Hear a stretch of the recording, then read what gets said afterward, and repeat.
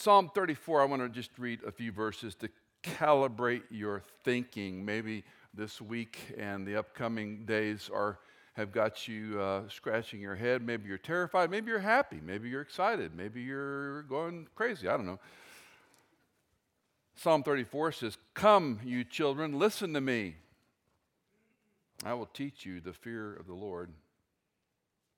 Who is the man who desires life and loves length of days that he may see good? Keep your tongue from evil and your lips from speaking deceit. Depart from evil and do good.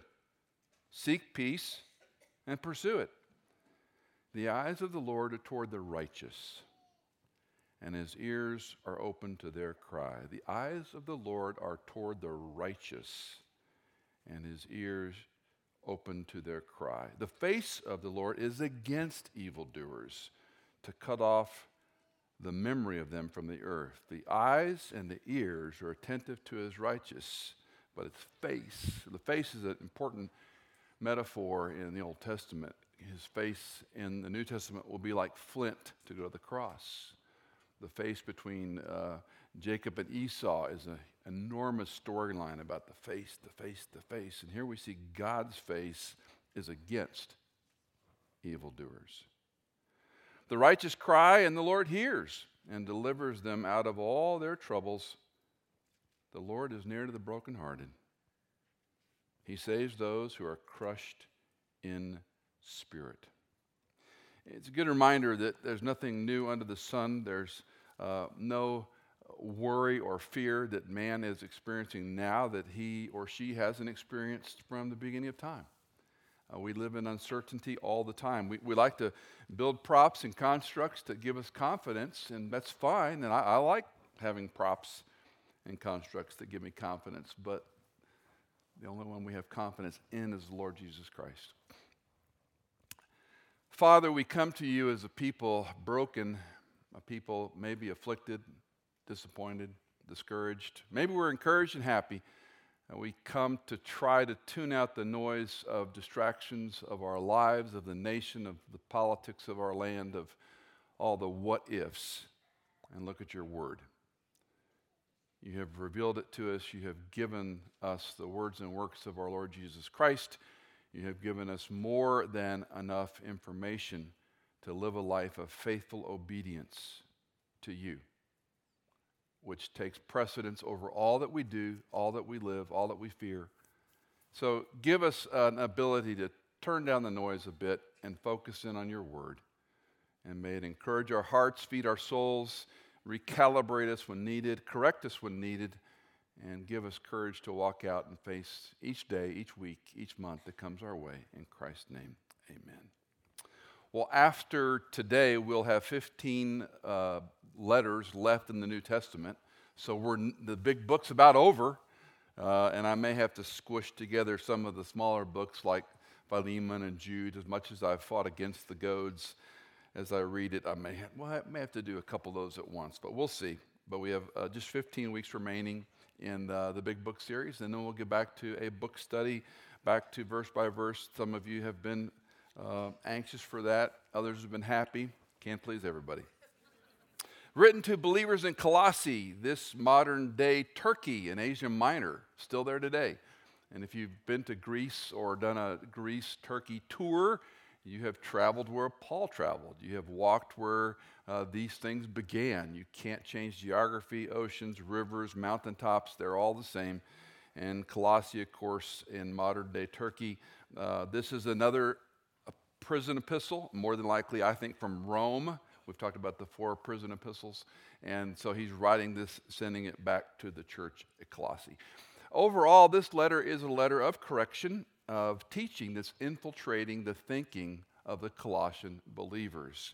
And so Paul, from a distance, is trying to recalibrate them. Let's look at our friends Wilkinson and Boa in the book I've referenced many times through this series, Talk Through the Bible. They write in part, Colossians is one of the most Christ-centered books of the Bible. Paul stresses the supremacy of the person of Christ and the completeness of salvation he provides, in order to combat a growing heresy in the church at Colossae. Christ, the Lord of creation and the head of the body, which is the church, is completely sufficient for every spiritual and practical need of the believer. Again, Christ, the Lord of creation and head of the body, which is his church, is completely sufficient for every spiritual and practical need of the believer. The problem with a truth or a proposition is it never sheds a tear. That last sentence is worth $25 at least. But to move from our thinking into our hearts and minds and be sort of integrated takes some time.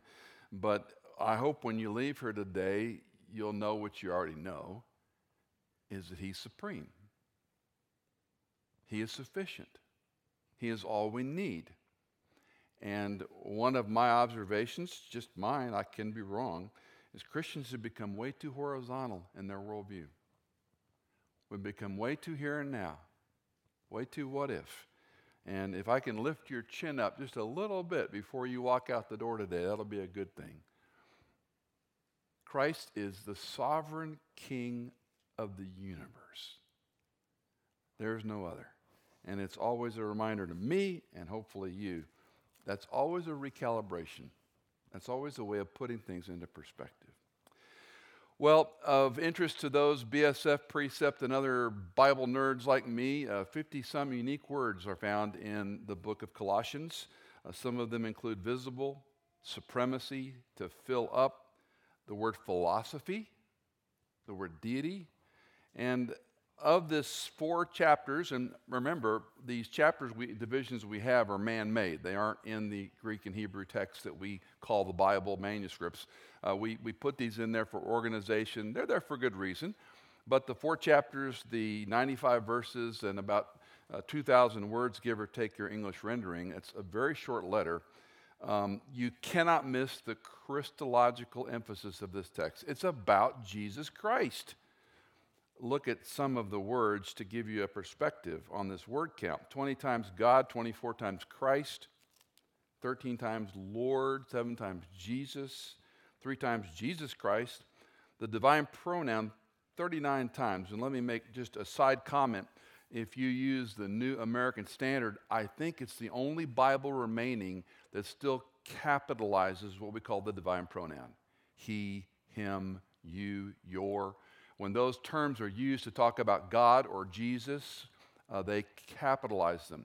Translators made a decision long ago to remove the divine pronoun capitalization. And that's a reason I'll never quite comprehend.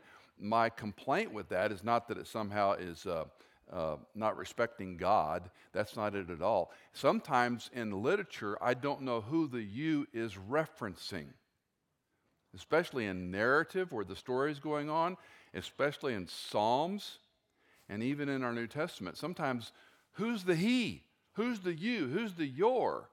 And I need the help. I need to know that's a capital H, a capital Y, a capital him, so that I know this divine pronoun. So use whatever Bible you want. I'm not telling you should only use the NASB, but be aware of this when you're reading it. And if you have trouble, of course, we have the technology on your phone and tablets to look up the NASB text if you don't own one to see who's he talking to, especially in the Psalms. Sometimes it's very complicated, and I need that prop, and maybe you do as well. Whom 6 times, firstborn twice. We'll talk about that in some detail. The head 3 times, the son and the master each one. Now, why do I give you this chart? Well, I want you to see the predominance of Christology in this letter. Again, 4 short chapters, 95 some verses, and it's replete with. Now, on one hand, you say, well, easily that's stupid. The Bible's about Jesus. It's about God, yes. But the specificity with which Paul the Apostle is talking to the Colossian believers about who this Jesus is it does stand alone. It does stand out. Christie was right. Wilkinson and Boa are right. This is about the supremacy of the person and work of Jesus Christ. Now, the backdrop of the story, because we're a stickler about context, What's the context of this verse? What's the context of this passage? And the context of the Colossian believers is something that's called Gnosticism. Now, this is an enormous subject, and I don't want to spend time talking at length about it, but I want to give you a snapshot of what Gnosticism is. Before I do that, if someone was to ask you who knew nothing about Christianity to give them 7 bullets about Christianity, what would you give them? It's hard to distill down. These are the things we'd have to talk about. Now, some of us would say, I know the gospel, and I know da-da-da-da. But even still, how do you explain Christianity in America from all the isms, ologies, denominations? It's hard to do. That's not unlike Gnosticism. And to be fair to Gnostics, if there are any, I don't want to try to simplify it, but I don't want to go too far down the hole. Paul is taking issue with this Gnostic invasion into the teaching for the Colossian believers. Let me give you an idea. And most of these are reflected in Paul's writing, so you can kind of add 2 and 2 together. But let me just give you a high view of them. Obviously, many different forms. Secondly, false teaching that emerged in the 2nd century. And there's actually a term that weird theologians and Bible nerds like me study called incipient Gnosticism. What led up to Gnosticism? We talk about modernity and postmodernity. What led up to postmodernity? Well, what led to Gnosticism? So it gets pretty thick and boring for most people. At core, I think this is perhaps the most important takeaway, is the third point: a philosophical and, frankly, an elite view of philosophy. You had to have this inside information, gnosis, or you didn't qualify. If you think of some cults in America and some, let's say, very unusual, quote, religions, they have levels. And when you become a member, you have to go through a certain level, and they allow you to pay for the next level, literally. And they allow you to pay for the next level. And it's a hierarchy you go up into. And it becomes a little secretive at times. That's a pretty good explanation of Gnosticism. It was tied to Judaism and modern-day paganism for them. And it had this commingling of Old Testament laws, regulations, and statutes, along with some other pagan theologies thrown together. A big part of Gnosticism was the worship of angels, or acknowledging an angel as a mediator between God and man. Do you remember, some of us are old enough to remember, was it maybe a decade or 2 ago, when the Raphael angel thing went crazy with cup coasters and little prints and canvas look-alike prints and the 2 little cherubs that were reflecting upon the Madonna? I think the painting was Sistina Madonna, and it was this painting of the Madonna, and there were 2 characters on left or right, and these 2 angels at the bottom looking up. And that thing made it on cups and T-shirts, and it was crazy. We had a TV series, Touched by an Angel, which was like 85% heresy. But we had all this stuff going on. There was this whole angelology thing resurgent in the marketing world and Christian bookstores and online purchasing and marketing. And I always mused at that going, what is it about man? He's got to put something on a shelf. We've got to have something on the bookcases, Michael. We've got to arrange something on the mantle. And there's something, not that having art or something up there is right or wrong, it's just interesting to me. The teaching of angels as mediators is addressed in chapter 2, verse 18, as we continue, a negative view towards the physical and material world. And sometimes you hear the word aesthetic or ascetic, and there's this notion that things in the physical realm are evil. I don't want to go too far down this because it's not that germane to the text, but that's part of Gnosticism. It had a Christological base. In other words, they acknowledged the person of Jesus Christ, but not accurately. And part of it was they didn't see him as deity, and some believed he was born. And so if you think of modern-day Jehovah's Witness, for example, they believe that Jesus was born at a particular time. He's not the eternal God. He's not part of a Trinitarian God. He was born, And you'll see in a few verses, one of the verses that they appeal to for that. So this all obviously took away from the Trinitarian Godhead.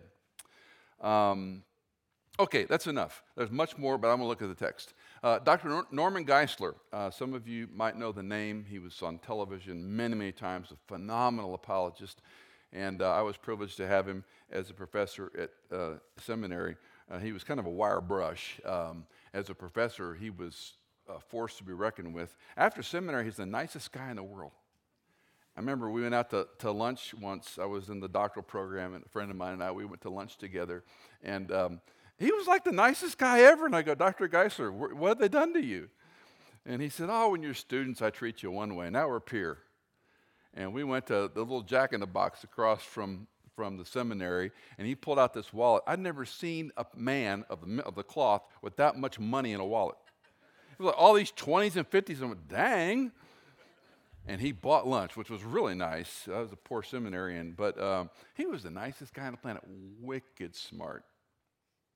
Well, he did a great job that I cannot improve on. He gave 3 points to summarize it. I've reduced them a bit. Number 1, to explain the deity and supremacy of Christ in the face of the Colossian heresy. Number 2, to lead believers into spiritual maturity. And number 3, to inform them about his own state of affairs and to ask them to pray for him. Now, as I saw that when I read through all these surveys, and I thought, that's not unlike how we started Stonebridge. We talked about biblical exposition, about discipleship, aka spiritual maturity, and prayer. So hey, I got good credentials here. Observations. Let's look at a number of them. Number 1, walk in a manner worthy of the Lord. To walk in a manner worthy of the Lord. Let's look at the text, Colossians 1:10. So that you will walk in a manner worthy of the Lord to please him in all respects, bearing fruit in every good work and increasing in the knowledge of God. Let me read it one more time. So that you will walk in a manner worthy of the Lord, to please him in all respects, bearing fruit in every good work and increasing in the knowledge of God. If you and I focus our time on prayer, on meditation, on study, we're thinking about him more and more, are we beginning to walk in a manner worthy? That's an interesting question. Paul talks about that in Ephesians. We talked about the 5 walks that he outlines in the letter to the Ephesian believers. And here we get the same language. What does it mean to walk in a manner worthy? Well, I think the rest of the passage explains that, but there's this little phrase in there, to please him, that makes me scratch my head. Just this week, I had lunch with a friend, and we were talking about, can you please God? And he was telling me what he did to please God, and I was very impressed. But I don't know that I can say this, what I do pleases God. By the way, this would be a great question for your small group.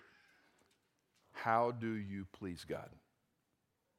And get your Bible and your concordances out and look up the New Testament uses of please, which I spent a lot of time doing. The passage tells us here we bear fruit and we increase in the knowledge of God. Those are 2 things the passage is telling us that please God. If I'm walking in a manner worthy of God, I want to please him in all respects. I want to bear fruit. I want to increase in the knowledge of God. Those are clear indications. What do those mean? What does it mean to bear fruit? That's another big subject. Let's make it simple. You got to reproduce. I have some ivy in the back that I brought to a friend today. I've been propagating ivy from the White House for 20 plus years. We had a friend on the Capitol Hill who was in the White House when we lived in Washington, D.C. And if you ever see a picture of the White House where the president sits with usually a head of state from some country, and there's a fireplace and a mantle, there's a Swedish ivy that grows there, and that's been there since FDR. It's a super easy ivy to propagate. You just cut a few leaves off, stick it in a glass of water, in a few weeks there's a wad of roots, and you plant it, and it goes crazy if you give it some water and light. It's all it takes, super easy. And we've got a little document we give friends to say, this is the story of the White House ivy. It's called the most photographed plant in the world because it's in every picture in the White House. That propagation bears fruit. Every time I cut all those things off and I put them in a glass of water, and sometimes, I kid you not, it's like 2 days it starts to put little roots out. If you're really fortunate, and it only happens to me probably a dozen times in all these years, it'll actually bloom. The blooms become kind of annoying actually, but they bloom like little irises and they fall on the floor immediately. So it's just kind of a litter bug. But it's propagating it. And I have so much fun cutting these little things, sticking them in a little glass of water. I'm weird, I know. But I like doing it. And I like watching it grow. And it's bearing fruit from that cutting that goes back to FDR. What about spiritually? How do you and I bear fruit? How do we propagate through our children, through our grandchildren, through people we know, through sharing Christ?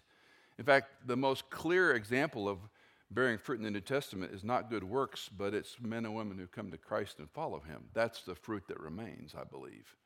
Those who come to Christ and follow him as a result of discipleship. Of course, we need to talk about Ephesians 2:10, which we did a couple of weeks ago, and you could put that in your small group questions. What does it mean to please God? Well, if it has to do with these two things, bearing fruit, the next one I think is very interesting as well, increasing in the knowledge of God. Some of us, again, have been around these evangelical Bible teaching churches long enough to know that we have been vilified because we just know the Bible. We increase in Bible information. We know too much. We too much Bible study. I think I've shared with you the story on many occasions. I was in the church in D.C., and we had these little response cards. People would write nasty things. Once in a while, nice things, mostly nasty. And I remember this one card. I rue the day I didn't keep it and frame it. But they were leaving the church because there was, quote, too much Bible teaching. Yes, I've won. I've succeeded in life. I can die a happy man. I've been accused of teaching the Bible too much. A lot worse things in life you could be accused of. I think this is more important now than in my entire life as a Christian. People do not know the text.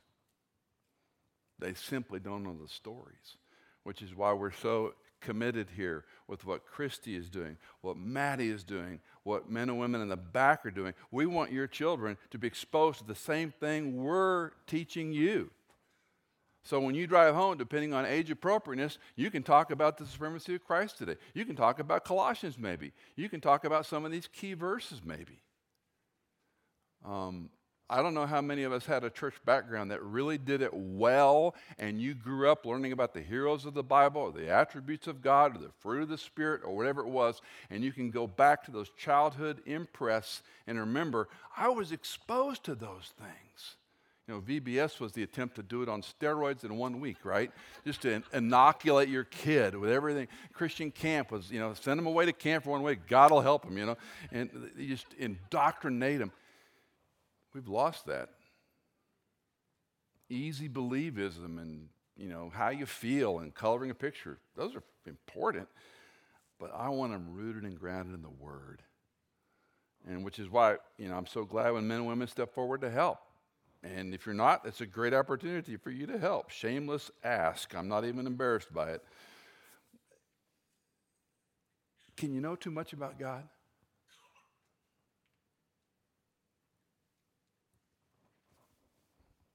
I like that verse. Bearing fruit and increasing in the knowledge of God.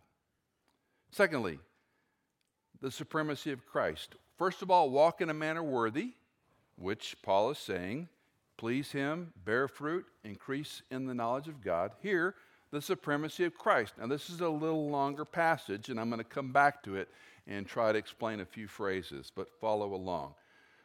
He is the image of the invisible God, the firstborn of all creation.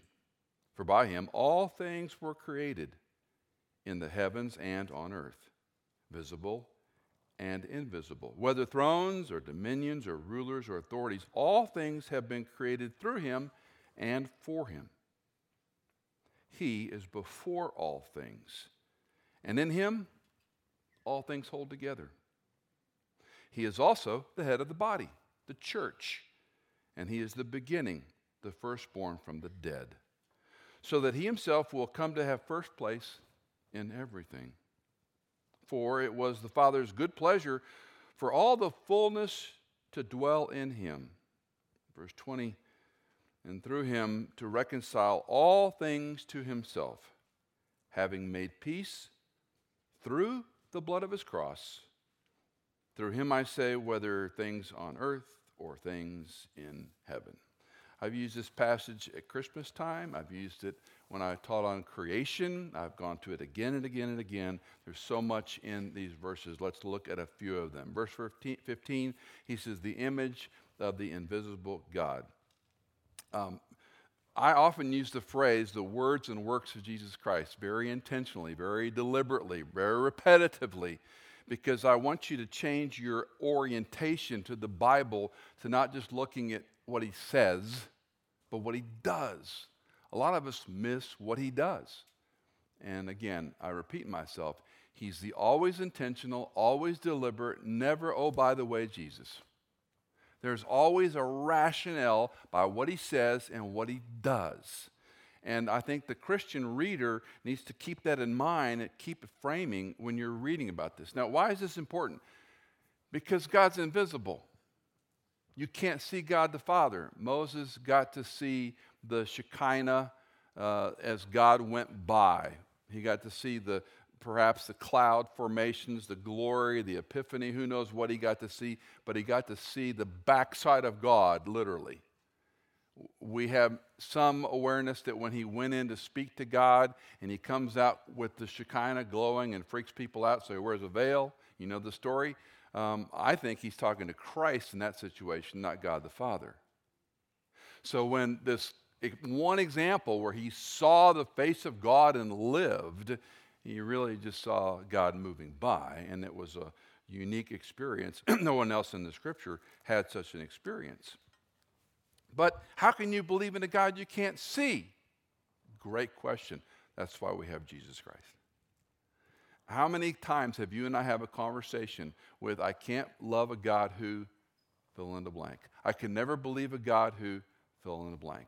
I just don't see how you Christians believe God because he, fill in the blank. All of those comments are making God in man's image.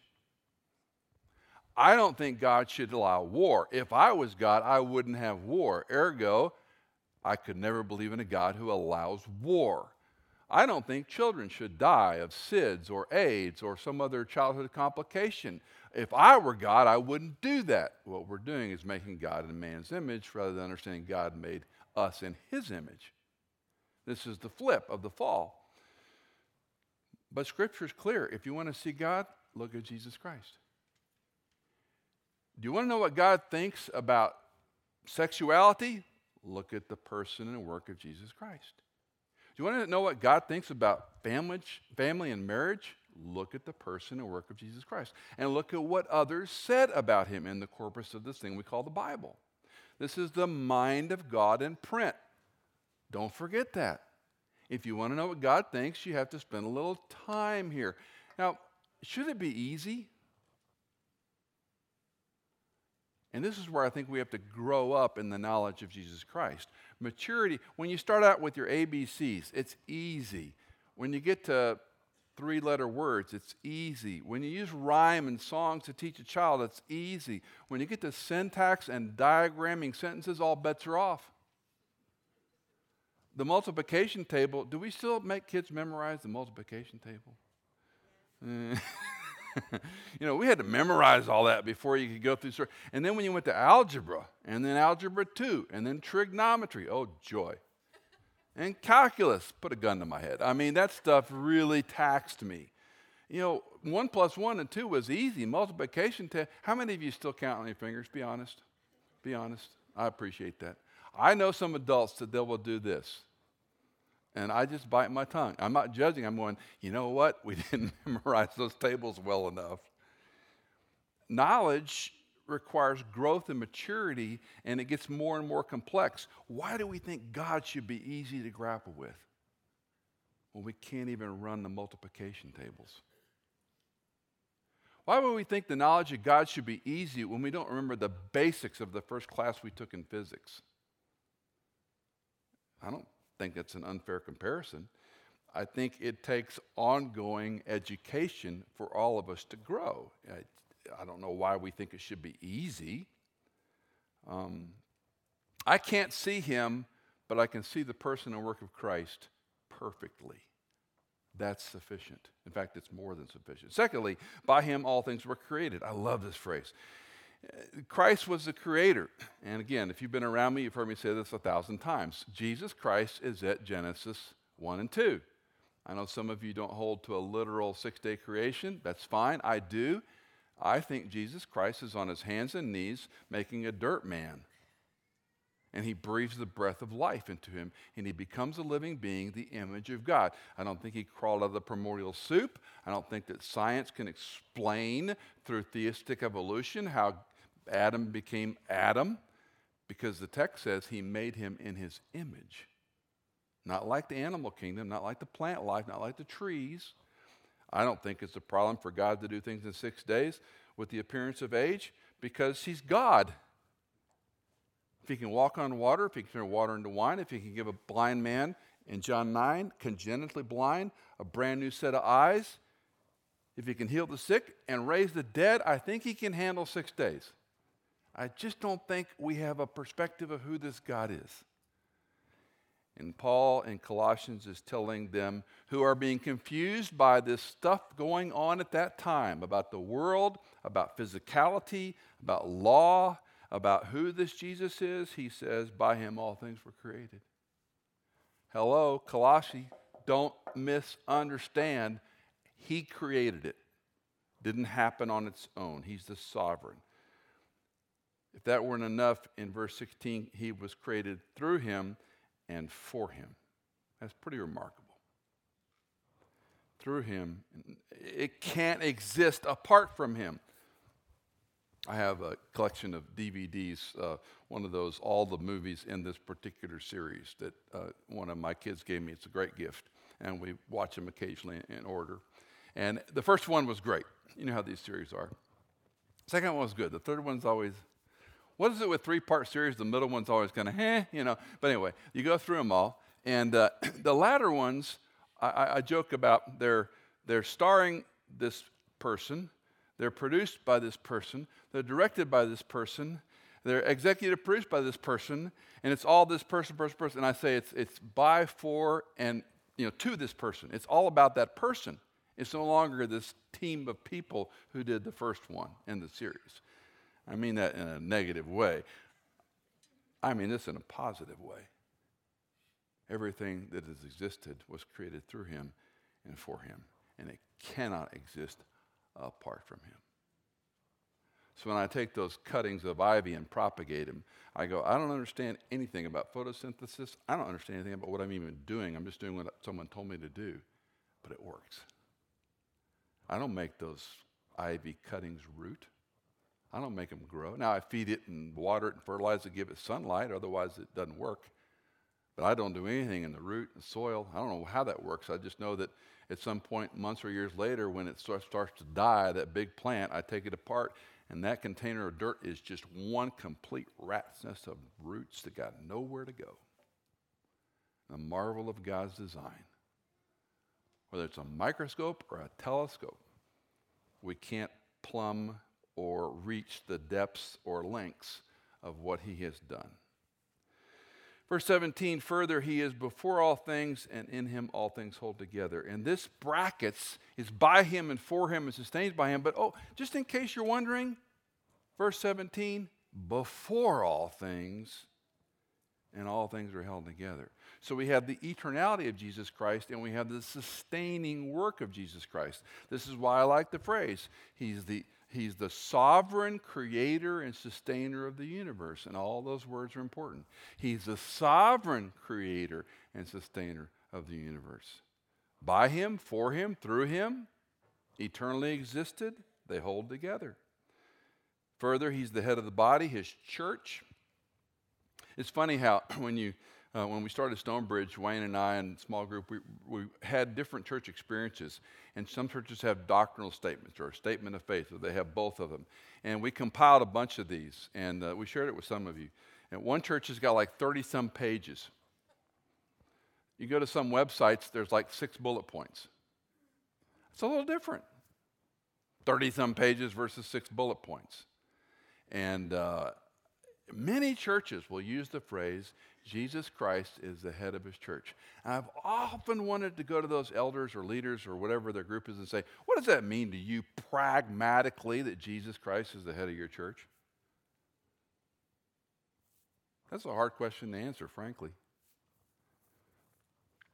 A church in Dallas, Texas called Believers Chapel. S. Lewis Johnson, with the Lord now, was a scholar. Some of you might know Sam Johnson, who has been here in the Nashville area for over 50 years. That's his father. But S. Lewis was a brilliant man and started this church. In fact, and at Believers Chapel, they had Sunday school classes on New Testament Greek. And it was not uncommon to see probably every third person in the church with the Greek New Testament open in their lap. S. Lewis was a master scholar of a Bible teacher. And when he was starting Believers Chapel, that's a real exciting marketing name, Believers Chapel. I'm going to go there, Believers Chapel. And they sent a copy of the New Testament with their incorporation papers to the state. And they rejected it. And he sent it again. And they rejected it. And he wrote a cover letter and said, I can't write it any shorter.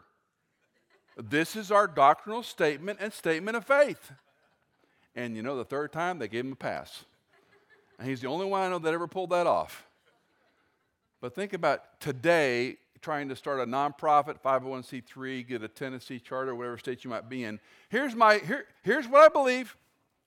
Here's my IRS documents, and here's the Bible for you. You never get past, the mail clerk, right? What does it mean that Christ is the head of his church? Well, for one thing, it ain't about us. It's his church. I have a lot of pastor friends around the country. I have been blessed and ministered to by a lot of men who are far more, by measure of success, successful than me, by peer, by some who are, maybe in different places in ministry. And one of the tells, and maybe it's just my odd particular bent, very likely, when someone says, my church, who's a pastor, the hair on the back of my neck stands up. Now, if you're a member of a church, that's one thing to say, my church. But if you're a pastor and you say, my church, the hairs on the back of my neck stand up because it sounds terrible. It's not yours. It's his. We're servants.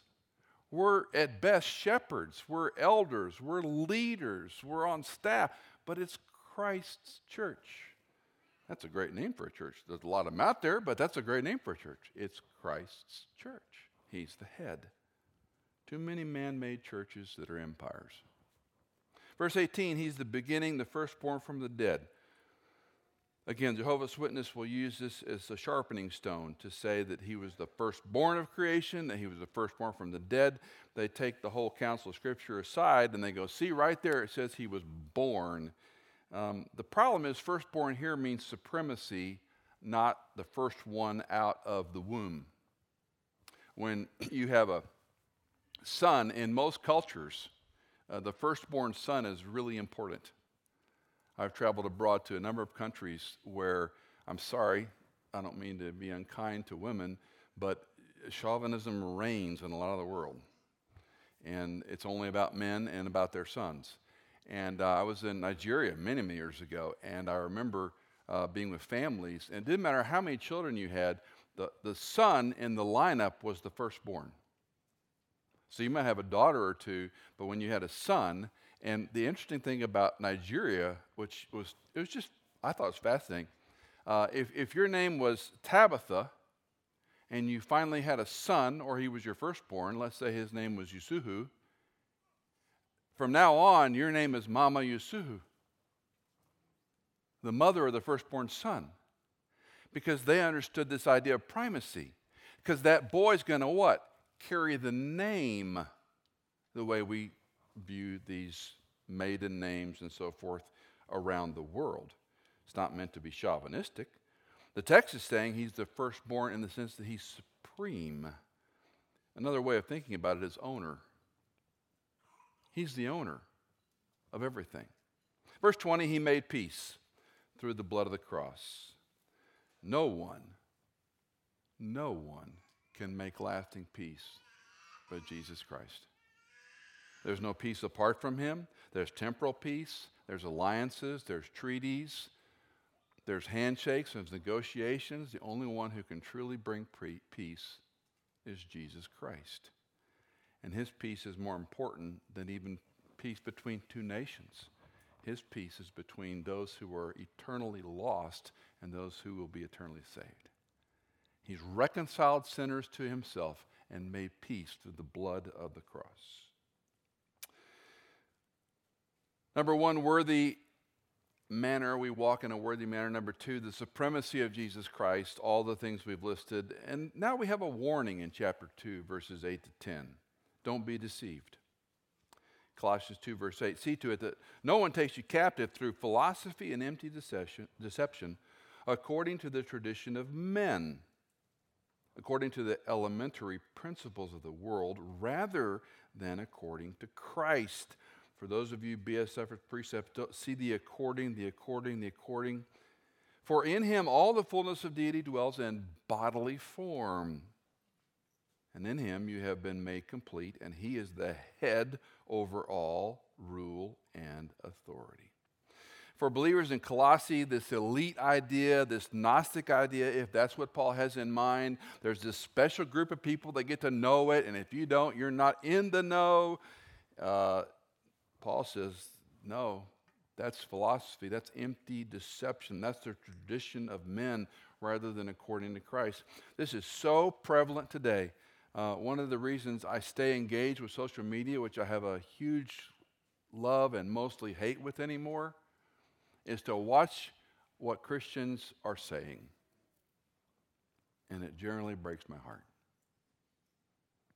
We used to say Christianity was a half-inch deep and 1,000 miles wide.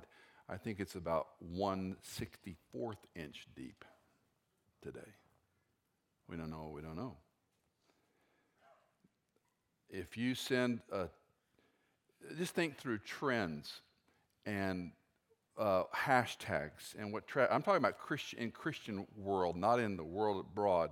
You can introduce race theory, political theory, critical race theory, social justice theories, and you put that into the Christian milieu, and it'll make you weep and laugh and cry and all points in between. In no small part because it is human philosophy, and Paul says empty. It's not just that it's empty, it's deceptive. So when a church or a Christian moves over to an issue, I'm asking you the question, do you think they're focused on the knowledge of God? Do you think they're focused on growing in Christ? Are they growing to be more like the person and work of Jesus Christ? Or are they caught in the trap of the culture? Colleges and universities have changed so much since when most of us were there. Some of you are still in college, some of you are in post-grad school. It's a different world. I was talking to a friend, this is 8-10 years ago, who was going to a school in our area in their religion department, and what he was up against, I couldn't believe it. Another friend that finished a PhD downtown, and we went to the same master's school, and then he went over to Beeson in Alabama and did a PhD over here, and he almost did not survive because what the professors who were over him thought of his view of Christianity. But he wanted this PhD from this particular school. And he was just beat up for most of his dissertation. It's not what it used to be. It used to be critical thinking. It used to be, okay, you can think that and we can think that. Let's have a dialogue. Let's talk about that. What are the pros and cons? And if you take a debate course when you're in college? Nobody? It was so challenging because our professor would come in and he had 2 pieces of paper. And literally, this is a state college in Texas, pro-life, pro-abortion. And he would hand them out. He'd send you to the corner for 10 minutes. He'd say, I don't care if you believe it or not. I want you to debate the position. And we came back and we debated it. You had to use the best you could to debate that topic. Right or wrong, that was critical thinking. Good luck trying to find that today. I had a friend that went to law school. One of these guys I love, but I hate him. Perfect score on the LSAT. Passes his bar the first time. Number 1 in his law school. In a class of 400, his father told me the story because he wouldn't talk about himself, which is understandable. But his father told me the story. 400 students in this class, and it's one professor that was patently anti-Christian, hated Christians. And he would say things from time to time, and this young man would raise his hand and kindly joust with the professor. And all the other Christians in there going, man, this guy's going to flunk out of this course. He's never going to graduate. Well, when you have a 4.0 average and you perfect score on the LSAT, you've probably got a pretty good likelihood he's going to do okay. Well, 2 things happened. The Christians in the classroom kind of started paying attention to this guy and becoming his friends. Second thing that happened, he graduated top of law school. And when he graduated, his father came, obviously, also an attorney, and that professor sought out the student's dad. Quote, I'm not a Christian, but your son is the finest representation of a Christian I've ever seen. Boy, it takes a lot of courage to be that person. It's a different day than even when he was in law school. And I'm not telling you should be that person. What I am saying is that Paul's talking about being captive through philosophy and empty deception according to the tradition of men. Just because 100 people think this is the answer does not mean it's the answer. Walk in a worthy manner, the supremacy of Jesus Christ, the warning not to be deceived, and the warning of self-made religion. Verse 20. If you've died with Christ to the elemental principles of the world, why, as if you were living in the world, do you submit yourself to decrees such as do not handle, do not taste, do not touch, which all refer to things destined to perish with use, in accordance with the commandments and teachings of men? These are matters which have, to be sure, the appearance of wisdom. Notice that. They look wise in self-made religion and self-abasement and severe treatment of the body, but are of no value against fleshly indulgence. Now, just to talk about that last part ever so briefly, they believed in this sort of aesthetic environment that's not, if you hate the flesh, you beat the flesh, you control the flesh, you suppress the flesh, then those indulgences don't make you sin. And what Paul is addressing here is, no, don't submit yourself to this nonsense. Or to say it in perhaps modern vernacular, we're all frogs in the cultural kettle. And you've got to be aware that the temperature is rising ever so slowly before you drink the same Kool-Aid. These have no value, is his point. Walk in a worthy manner, the supremacy of Christ, a warning of don't be deceived, a warning of self-made religion, and finally, the first 3 verses of chapter 3, keep seeking Christ. Therefore, if you've been raised up with Christ, keep seeking the things above. For where Christ is, seated at the right hand of God. Set your mind on things above. Notice the phrase, things above, twice there. Seeking the things above. Set your mind on things above, not on things that are on the earth. Why, might ask? For you have died, and your life is hidden with Christ in God. Therefore, in our New Testaments is a conditional clause, and sometimes you can read it since.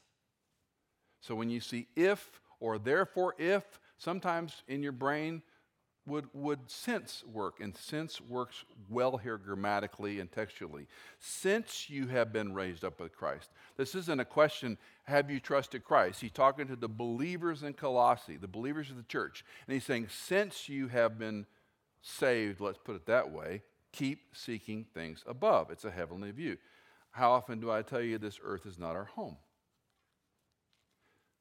When Cindy and I got married over 40 years ago, and we walked the aisle and said the vows and the things and walked out, besides being a blur in a very hot, humid Houston day, July 19th, 1980 in Houston, Texas, and wanting to get out of this room and go on our honeymoon, from that moment on, like it or not, I am no longer Michael.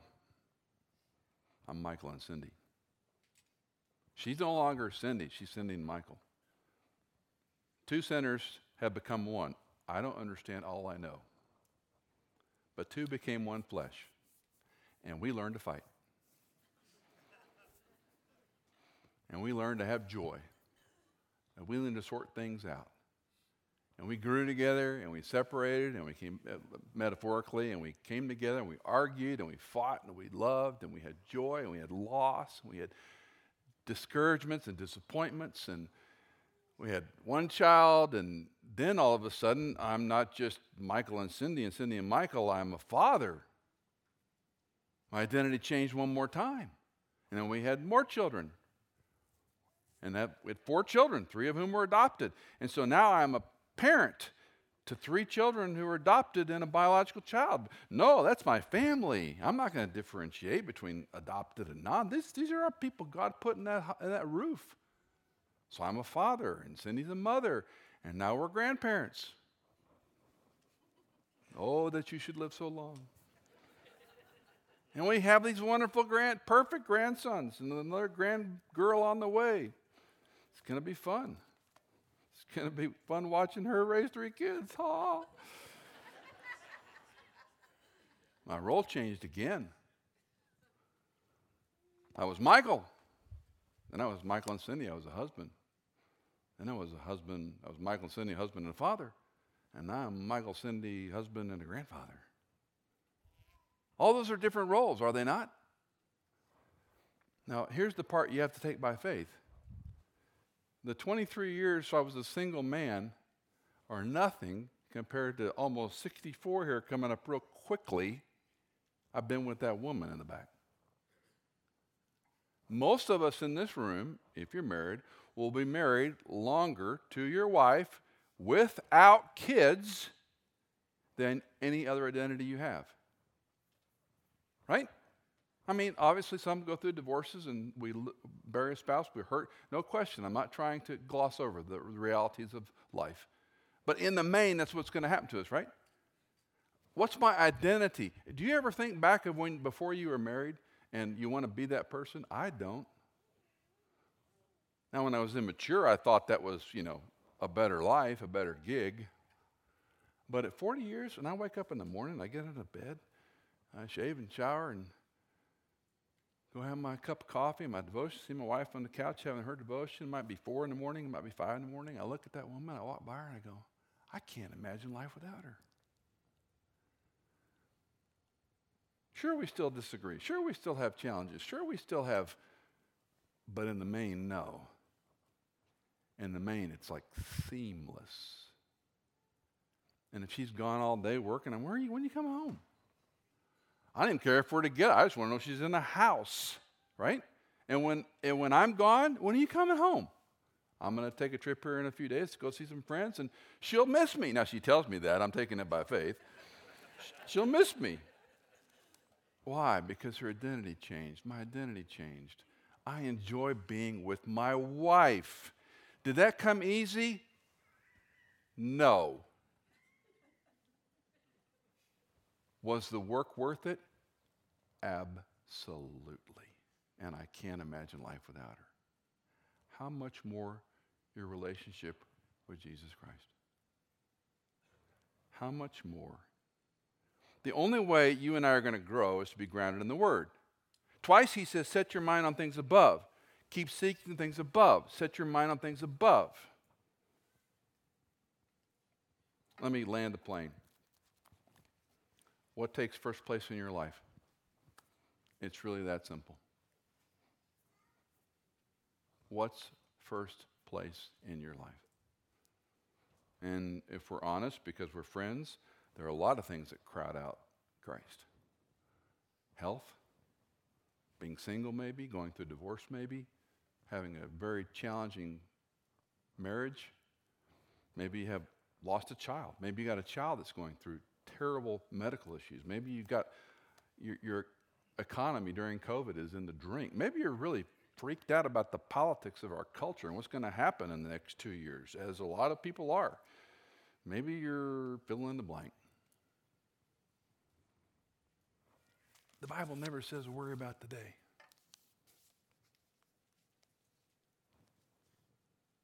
It says keep your mind fixed.